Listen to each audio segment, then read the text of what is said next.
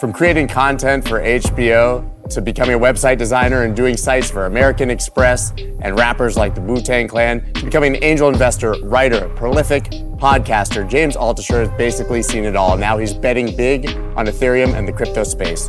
In this amazing conversation, he offers a vision for tokenizing everything, the likes of which you've never seen. Don't miss it. Let's go.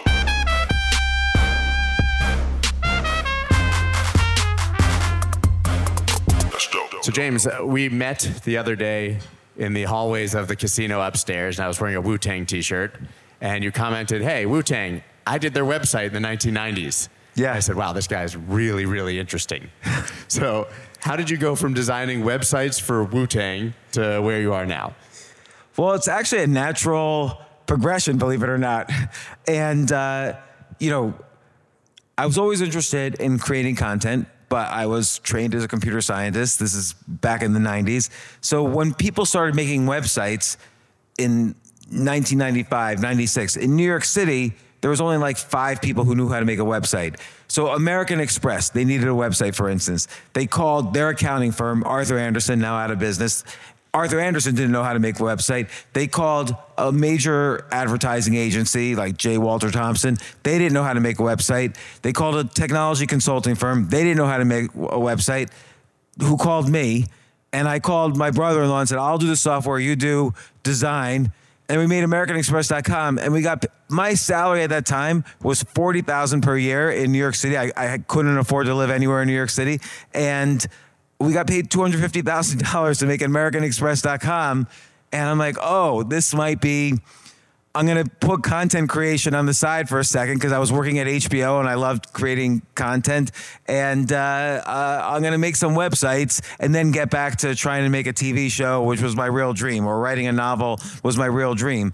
And so, but dreams sort of have a way of kind of going off course, and we started making a lot of websites for content creators. So movie studios, record labels, in particular gangster rap record labels, because, and the way I look and everything. And so Loud Records, we did all their websites, and they were managing the Wu-Tang Clan, and made websites for Bad Boy Records, Loud Records, Death Row, Interscope, Jive. And then we did, also movies for Miramax, Warner Brothers, New Line. And it was just a lot of fun. But the reason I was involved in that is because you could see, the key to making money really is to be enthused about a vision. You have a vision that the world is going to change. And because you have that vision, and it's very rare to have one of those, but because science and technology is increasing so fast, there's more opportunities than ever. But you have a vision that, this is going to grow exponentially, that nobody is using this now, but soon everybody will use this. And I never faltered in my belief of that, which is both good and bad, because I'll get to the bad in a second. But So I was really obsessed with helping people make websites, and also making websites for myself. Nobody knew, is this going to be an e-commerce medium? Is this just going to be an artistic medium? Is this going to be for companies a way to put their pamphlets online, like images of their pamphlets online? Like, nobody really knew how it was going to evolve, but we all knew we were going to be reading news on this eventually and talking to people eventually, through it. And it was exciting. And similarly, you could say the same thing about the rise of social media in the mid 00s to late 00s. And then you could see the same thing with crypto. Like, when you see something that's not only growing exponentially, but also something that everybody could be involved in. Like, here's an example. Genomics and gene editing is also growing exponentially, but you and I can't suddenly say, okay, well, we're going to be biogeneticists tomorrow and be a part of this. That's a different, you have to get 7 PhDs. But crypto is something we can all kind of have our piece of this pie and be involved in it and grow with it. And it's certainly growing exponentially, maybe in a way that's much larger than the internet. Now, the downside you can see with the internet and crypto, which is that, in 2001, I made some money, so I'm going to go all in buying every internet stock I can buy, and then they all crashed, because whatever goes up goes down until it kind of stabilizes. And obviously we see the same thing with crypto as well. So you have to have a sense of risk, but that is a long answer to your question. Yeah. If you've been following me for the last few months, then you definitely know that I've been trading and investing on BitGet. Now listen, it took me 6 months to decide that they were going to be the sponsor for the newsletter. But once I saw their partnership with Juventus, that they were the world's leading copy trading platform in crypto, and also that they're a top 5 exchange by volume, well, I was sold and I was convinced. And I've been using it ever since to dollar cost average and to invest in Bitcoin. You can also trade there with leverage, but of course, be careful if you're going to do that. And I don't know if you saw the recent news, but they've also done a deal with Lionel Messi. BitGet, a perfect. Now, you can get up to an $8,000 bonus using my link below, and you can trade spot with absolutely no fees. You also get a 15% discount on trading leverage. Go ahead and sign up right now using the wolfofallstreets.info/BitGet. Claim that huge reward and use the world's best trading platform. I love the corollary people often give, the comparison between the current crypto market or even the crypto market that's just popped to some degree to the .com bubble, as you said. And usually pundits sort of see it as a negative, right? Maybe people bought the top, they lost their money, these companies went out of business. I've always viewed it as a positive because out of that .com bubble came the biggest and most important and powerful tech companies in the world. Yeah, and you know, you can't associate financial values with usage. I mean, look, you know, in the 1850s, the train bubble popped, right? They were laying down railroad tracks all across the country. Train companies were starting. They were going to be the biggest thing on the planet. Like, they were going to basically take stuff from the West Coast and East Coast back and forth. It's amazing because people used to be killed making that journey. And you know, now it's going to be on a train. But the stocks for these companies crashed and never came back. And so then the next wave of companies came out and were more mature and so on. And we saw that with the .com bubble. We're seeing that now with crypto, that the survivors will survive.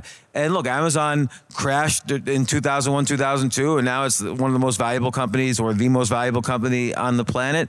So that happens when visions change the world. Because back in 2001, I had a partner who, I had a Defender arcade machine in my office, and we were playing the Defender. He lost, and he was just so angry that he lost. He like punched the screen and smashed it, and then he took it. This internet thing is a goddamn fad, and he walked out, and I never saw him again. And so it's the same thing like right now. People get, you know, they put their financial hopes on something, but then they get disappointed. But meanwhile, the ecosystem moves on. Like, crypto is going to continue to build. There's more transactions per second now in crypto than ever before. So, you know, the ecosystem will build. And not everybody who buys crypto are speculators, unlike buyers of internet stocks, I might add. Like, if you bought Amazon.com shares, it doesn't mean you could suddenly use Amazon. But one of the reasons to buy Ethereum is not just to speculate, but because you're actually using Ethereum. So that makes crypto very different and ultimately actually a lot more stable in the long run than internet stocks. It also means that Ethereum should not be deemed a security because it actually has utility and people are using it for transacting. Yeah, right? and people are using Ethereum to make other securities. Like, again, the global financial ecosystem is going to change in part because Ethereum is part of those picks and shovels to make it change. I agree. So putting on your investor hat and having been through that bubble and obviously a few cycles here in crypto, how does the average person pick a winner after we have this flush out? Well, that's a great question because there's obviously a lot of answers. And I just want, and there's some caveats before that. I've learned these caveats because, again, I built a company in the 90s making websites and I sold it. I cashed out. I was smart. I said, the industry of building websites is going away. So I cashed out but then I lost millions of dollars by plowing it back into internet stocks. So I went broke. I lost a home, lost a family to some extent. We all know that there is wealth in investing and there's wealth in entrepreneurship and there's wealth in being an angel investor. But the key to winning the game is to stay in the game. And so you have to always think about 1% of the job of picking a winner is picking the winner. 99% of the job is de-risking now the winner and de-risking your approach to investing. So this is true, by the way, for investing. It's true for poker. It's true for marriage. It's great to pick someone you're going to be in love with for the rest of your life. But then how do you remove all the risks so you really are confident in that. And so I just want to mention that as a caveat. But look, right now, depending on what type of investor you are, I think it's pretty clear that we know what the blue chip cryptos are that are going to be here forever, which is Bitcoin and Ethereum. And to de-risk even further, I could probably list more use cases for Ethereum than for Bitcoin. So for me personally, the blue chip crypto is Ethereum because, again, I think Ethereum is the dream of Bitcoin coming true. Like Bitcoin and the Lightning Network would have loved to have been the platform for smart contracts, but Ethereum actually made it a lot easier and they did it. And now with the merge, it's even, more eco-friendly. And then the Verge or the Surge or whatever is the next step, they're going to, have many more transactions per second so they can actually be a payment system. So I think Ethereum, if your goal is, hey, I want to ride this revolution, I don't need to pick the tiny guys who are going to grow even faster. I just want good, solid, blue chip, the Amazon of the space. That's probably Ethereum. Now, if you want to go to the next level, and look, if Ethereum goes up 10,000%, but you want something that goes up 1,000,000%, there's a lot of smaller tokens that are going to be the picks and shovels of this new financial ecosystem, which, by the way, has not even been created yet. Like everyone asks, well, what's the use case of Bitcoin? I don't believe it. There's no use cases. I could just write software to do all the use cases. The real world use cases are going to be so big, but they haven't started yet because the ecosystem is still being built. And those picks and shovels, they're Ethereum based and they're smaller tokens. So there's a bunch of those that I think are good picks. But, again, the good, safe blue chip pick that will rise, maybe not rise as much as some of the smaller ones, I think is Ethereum. I'm bullish on Bitcoin too, but I don't own any. I recently sold all of my Bitcoin to own more Ethereum, because that's the blue chip I believe in. And I also own smaller tokens. Yeah, I generally believe in the two as well. I am a bit more diversified between the two of them, but I completely agree with your assessment there. And I like the approach of picks and shovels. And you could even argue that just buying Bitcoin, Ethereum, and a few of the other layer ones gives you that infrastructural investment without having to choose the winners of what's built. Maybe Solana wins for GameFi, and maybe Avalanche wins for NFTs, and maybe Ethereum becomes the DeFi platform. And by owning all of those, you don't need to figure out what those dApps that are going to win are, but you just own the infrastructure. I mean, there's a great concept in if a technology is growing exponentially, it's like you just said, you don't have to overthink every single pick. So I'll give you an example. We've known since Moore's Law said back in the late 60s, computer technology will double in power every 18 months.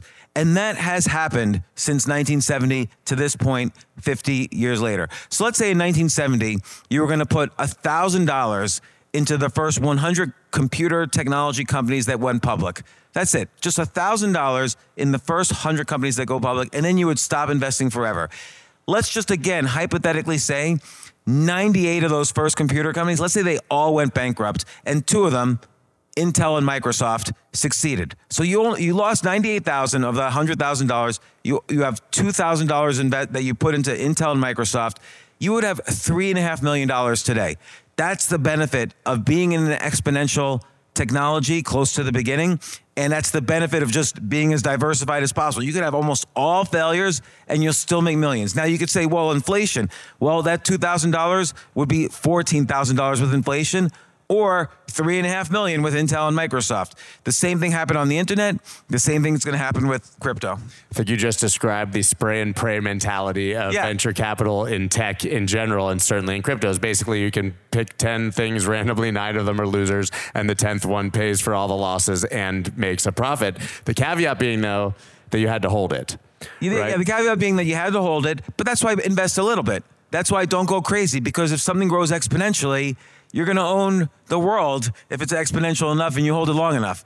So yeah, Mark Yusko, who is obviously at this conference, one of my favorite people that I constantly have on, always tells me the story repeatedly about Amazon, that who still owns stock from IPO Amazon? And it's Jeff Bezos, his wife, and their parents. And that's literally it. Everybody else gave up at some point when there was a 95% drawdown or a 75% drawdown, or this is just a book company and it's not going to make it.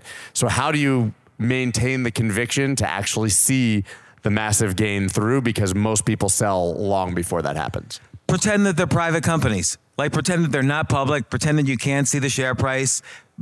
be a believer in the industry. Like, again, let's take genomics. Genomics, 20 years ago, and I know this is about crypto, not genomics. I'm just using this as an example of a exponential industry that we can't possibly understand, but we know the math. So 20 years ago, it cost $1 billion to sequence the human genome. Now it costs $1. So that we know the math, it's exponential. So now you could literally just buy all the public genomics companies and then never look at them again. So what would it take for you to never look at them again? Well, let's say your net worth, I'm just making numbers up. Let's say it's $100,000. Take $5,000, put $50, $100, whatever in 50, 10, 20 genomics companies, and then never look at them again. Like, just don't look at your portfolio. Put it in a different bank. If you look at your portfolio every day, pretend they're private companies. Now, one way that this is different than the VC model is that VCs take risks before companies are mature enough to go public. But wait for a company to go public. You don't have to buy the lowest price in an exponentially growing industry. You could buy the middle price.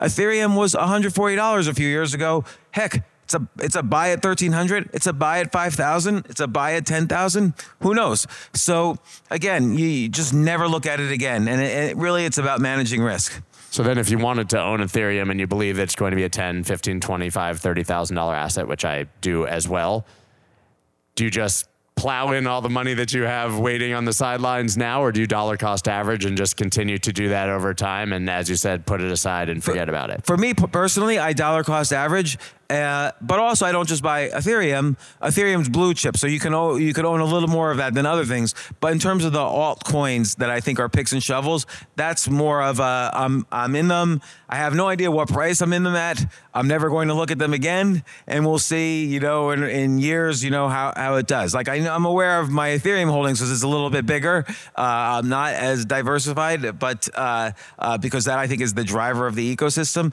But again, for all the other stuff, it's just, I don't even think about it. There are a lot of things being built on Ethereum and in the crypto space in general, and we've seen them each have their sort of small bubble growth and pop, of course.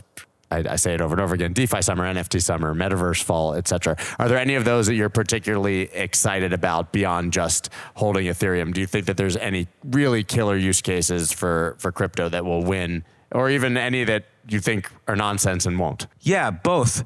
So I'll start with the use cases that are going to win. And again, I'm going to go back to the internet metaphor for a second. When did you first feel really comfortable putting your credit card information, your personal information, things like that on the internet? Like roughly what year do you think? For me, I got hacked so many times in the early days and had people steal my identity when I signed up for an American Express card. And so it was probably I made that website, so it was probably until the 2010s or 2011s before, or even actually later, before I felt comfortable doing it. Okay, and that's reasonable. So I would say for me, it was around 2005. So it's like when Facebook was starting and all this. And then I was thinking, what else was happening in 2005? Like, because I spoke to a lot of people, and people have told me like 2010. But a lot of people were telling me 2005, and I thought that was the year kept coming up enough that I looked into it. What was happening in 2005? Well, 2005 was the year the internet hit 1 billion users worldwide. So it took 1 billion users for, I think, people to stop smashing Windows and saying this thing's a fad. Now, you look at crypto's probably got, I read somewhere it's got 300 million users. I don't really believe that. No chance. Yeah, no chance. So who knows how much it has? Tens of millions, 50 million, 100 million, I don't know.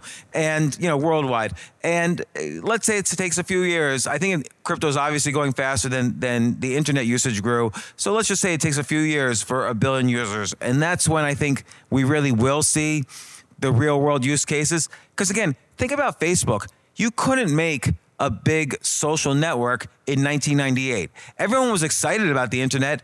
GeoCities was a social network, got bought for $1 billion by, I guess, Yahoo, but it was worthless because there wasn't the billion users yet. And so here's where I think the real world use cases are going to happen, is that I'll keep with the internet metaphor.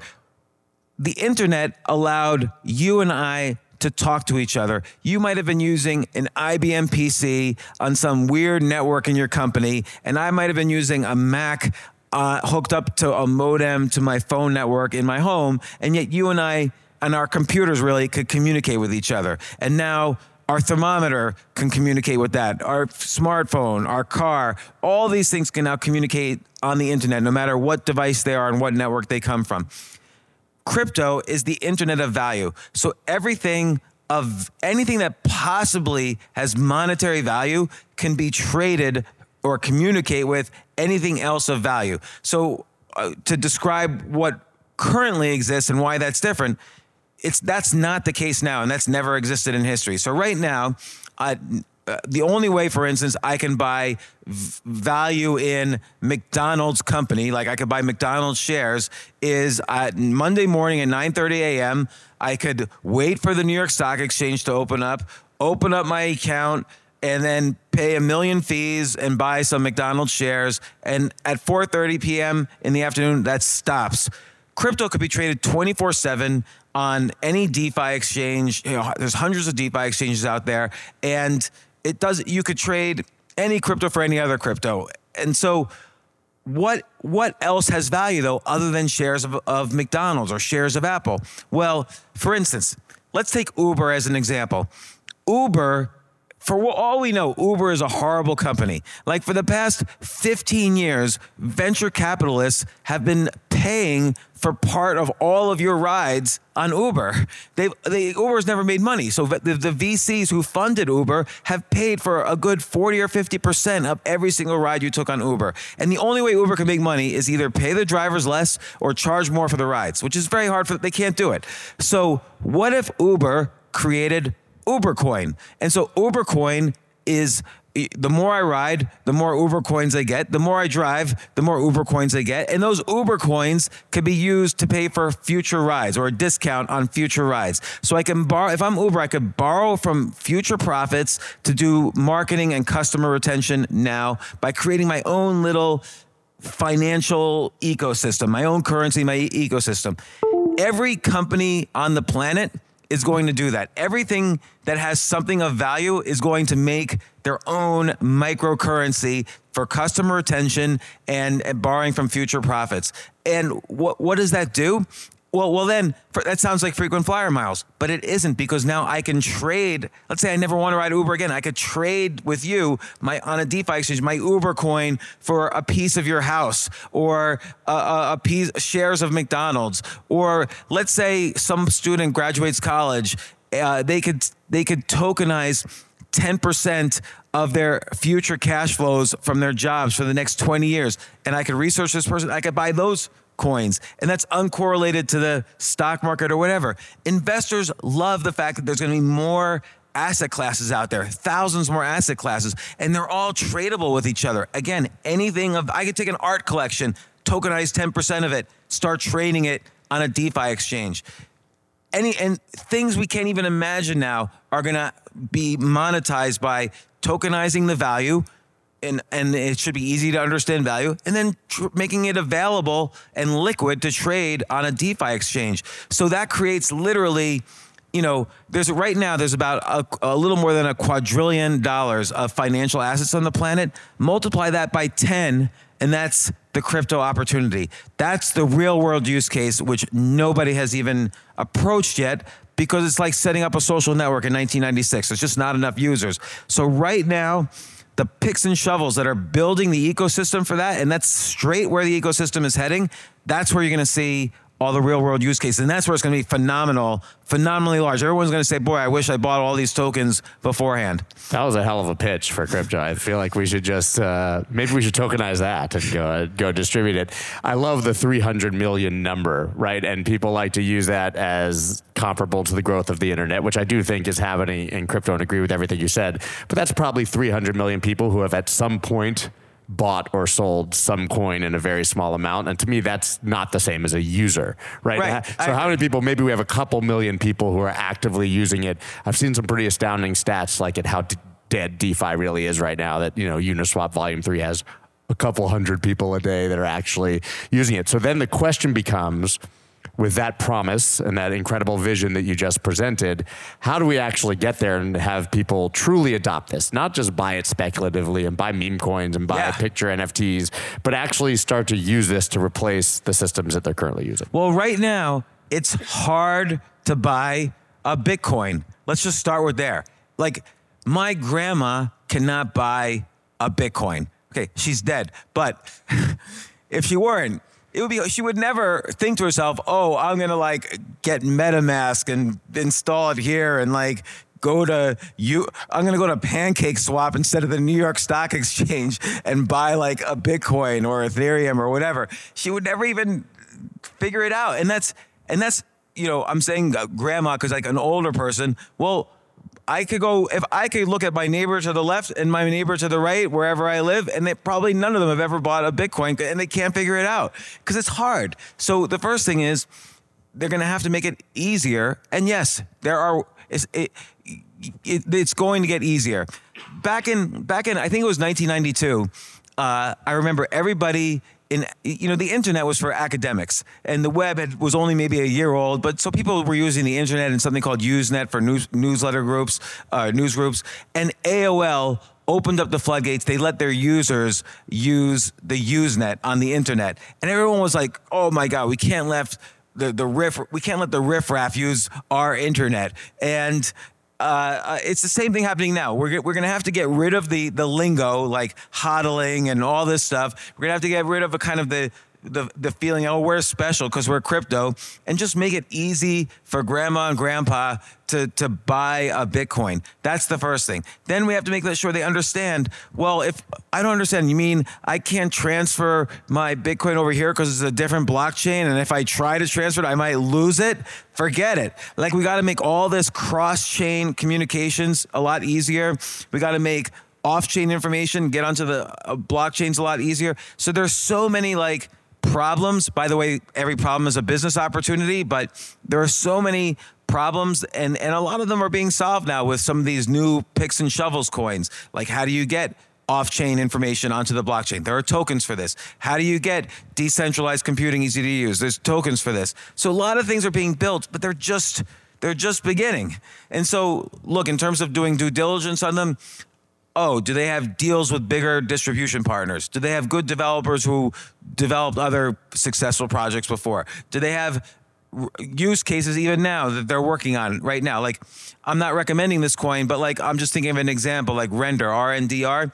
They have I don't know, don't quote me, but I think they have a deal with Sony. I think they have a deal with Disney. They help users render videos. They do the video processing much faster, which is a very hard thing to do. And they use decentralized computing to do it. I'm not recommending this coin, but I'm just using that as an example. Like, that basic due diligence covers that coin. Like, okay, they're legit. They have users. They have companies that back them. We still need the real world to back some of these new, visions. And so we're going to see more and more of that, but it's going to take time.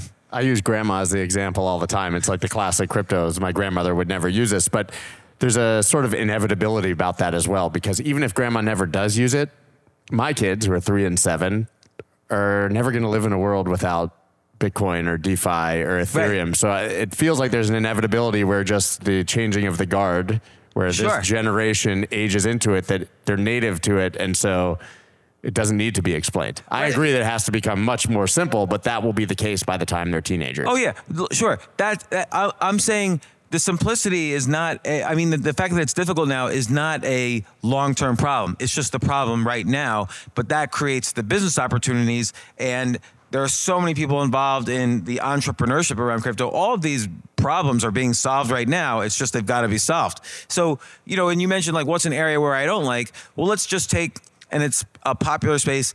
I'm not going to trash the space completely, but the NFT space. I don't need to buy an NFT of a JPEG. I'll just steal the JPEG if I want, right? So, and it might be against like, other people's views of the NFT space, but the NFT space also is incredibly valuable. So let's say I'm the owner of a sports team, New York Giants, whatever, and I sell you a ticket, and you sell a ticket to your friend, and your friend sells a ticket to a scalper, and the scalper sells the ticket to someone on the street. Well, the New York Giants only made the money when they sold the ticket to you. But now if the tickets were NFTs, every, tertiary and fourth transaction, every transaction that happens after, they get a fee. So that's a real benefit of NFTs, is that NFTs, don't think of them as a collectible, think of them as an NFT provides access to something. And there's always a relationship to the original creator, to the end buyers. So whether it's a money relationship or access relationship. So NFTs have an incredible use case. And I even spoke to at least 2 owners of sports teams and said, would you ever change your tickets to all NFTs? And they said, are you reading our email? Like, we're building companies for this right now. So again, problem, and they're solving it. And that's going to make NFTs incredibly useful, and on and on. I mean, that entire vision that you painted earlier is all based on NFTs. It's just not based on that first mainstream use case, which was profile pictures and cartoons. Right. Like NFTs, the concept of NFTs, again, goes back to the Internet of Value. They are valuable, and access is valuable. So like right now, I could buy a subscription to something, and I can't get rid of the subscription. If I stop reading this publication that I subscribe to, all right, I'm out my money. But what if I can if it's an NFT, I could sell my subscription to someone else on a DeFi exchange. It has value. It's the value of the subscription. I could sell it on a DeFi exchange. That's NFT driven, and it's incredibly valuable. It's going to be the only way we have access to anything in the future. Your hotel key will be an NFT at some point. So all of these things that are being worked on have value. I see a lot of people trashing, NFTs just to collect. Forget about today's use cases. In 1994, we all thought, the internet, hypertext is going to be a new way to write 3-dimensional books. Became a lot bigger than that. So we don't even know what the real use cases are. We just know, like you said, our kids will be using it, and all the problems will be solved by then as well, along the way. I would argue that we'll know that we've gone mainstream and that we've won when we never use the term NFT again. Exactly. I agree with you. It's like the word cyber, or E, the letter E, e-flowers, epets.com. Like, it's all these, again, it's when it's the inside game lingo that has to go away when the public's using it. I mean, again, it's just going to be, hey, I need to use this currency versus this currency. I'm going to trade this on this exchange. And maybe there'll be like one mega exchange, which is like a bridge to all the other exchanges. There's going to be lots of business opportunities. It's never going to be too late at least for the next 30 years, to start a crypto-related business, because so many problems have to be solved, but it's not like they all have to be solved for this to be a working financial ecosystem. We're going to get there pretty fast, but it's just going to create more opportunities and more problems, and then more opportunities on top of that. And it's very exciting. Like, our kids are going to live in a very exciting world. We're going to live in a very exciting world in 5 years. They'll even live in a more exciting world. So, because they're going to live forever too, because of genomics. So, well, I look forward to my kids trying to explain to me how to move my NFTs when I'm grandma and grandpa myself, obviously. You painted an incredible vision. I love how enthusiastically you speak about the space, and I hope that everybody else does as well. And I can't wait to bring you back, and then we can see how far we've gone. Yeah, anytime. Be happy to come back. Thanks for having me on the show. Thank you so much. Much appreciated. That's dope.